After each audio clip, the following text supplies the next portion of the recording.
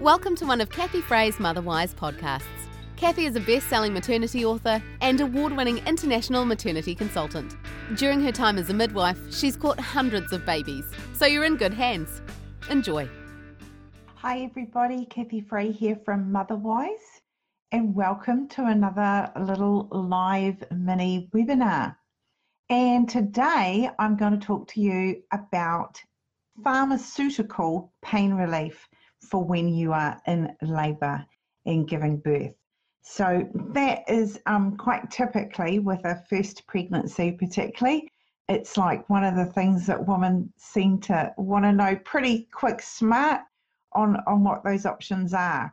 And as I say, this is just going to be a little mini overview today. And I do my longer, full-length, deep dive webinar with my Inner Circle Motherwise Masterclass group. And you're most welcome to join us at any stage with that, and I'll put the link on at the bottom of this. So I certainly have had women come into my clinic and say, you know, the first thing practically out of their mouth is, right, just that you know I'll be wanting an epidural. And then, you know, 7 months later or thereabouts, they quite often have changed their mind and they've given birth in the most incredibly beautiful, empowering, natural birth. So, but you know, absolutely, pharmaceutical analgesia does have its place. So I just want to go over the main ones for you there. So basically, depending on where you are in the world, so the main things of choice are nitrous oxide gas, or what they call Gasaneer, or Entonox. It's all the same thing. Then we have opioids like pethidine and morphine and some other slightly stronger ones. And then we also have, of course, the epidural. Okay, and that's pretty much it. And really, from a pharmaceutical point of view, considering how, you know, how far along we are in medical science, we really haven't done a lot for labour, to be honest.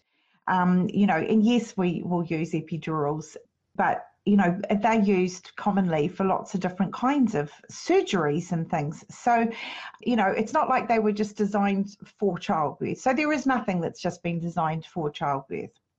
So just that's sort of something to bear in mind. Everything's being adapted, really. Okay, so firstly, Gasaneer or nitrous oxide. So that's laughing gas, and occasionally, as a midwife, you do see some women who get a bit giggly on it, but it's kind of rare, to be honest. And nitrous oxide really just takes off a little tiny bit of the labour, but sometimes that's all you need, just that little tiny taking the edge off it, and that's all you need. And when it's administered correctly, it can be, you know, it can provide some good assistance. But the thing with nitrous oxide is it takes almost a minute for it to build up in your system. So the key is getting the timing right. And as soon as you know a contraction's coming on, you need to suck on that mouthpiece as hard and long, as strong as you can, until you sort of have done it for a good minute and you've got to the peak of that period, and then you can really take it out of your mouth. It's not going to do a lot more. And and one of the most useful things I think with nitrous is the fact that it's got a mouthpiece and you can kind of bite down on it, and that feels good.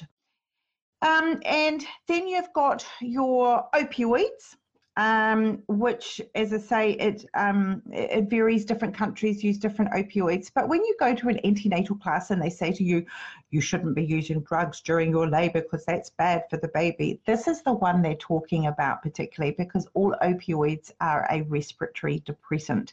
So we don't tend to use that if it looks like that baby could be born within the next couple of hours or so. And again, even then, there's different policies on it. It really has its place for in a situation, say, where a woman is had 2 or 3 nights of a labour induction, and man, what she just needs is some sleep. And if she can just sleep through those latent contractions, she'll wake up probably established into good, strong labour. Or sometimes if you have a woman who arrives at birthing suite and she's really kind of stressed and anxious and losing the plot, really. And actually, once you do an internal, she's only 3 centimetres and she's got a long way to go.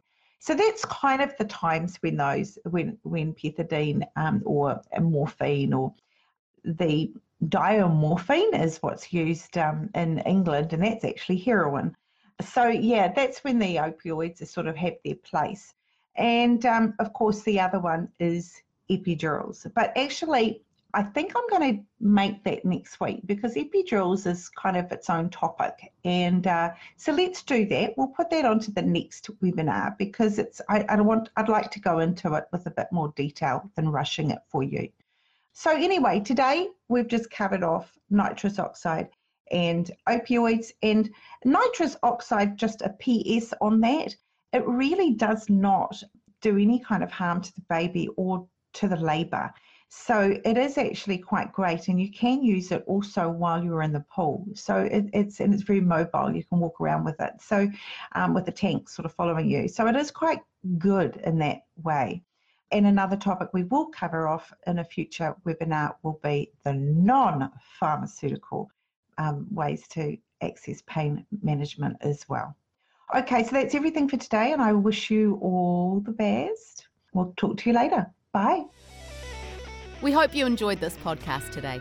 Visit kathyfray.com for lots more free maternity information and downloads. Plus, you can order copies of Kathy's books, browse through her top recommended motherhood products, and check out her popular support package options. kathyfray.com.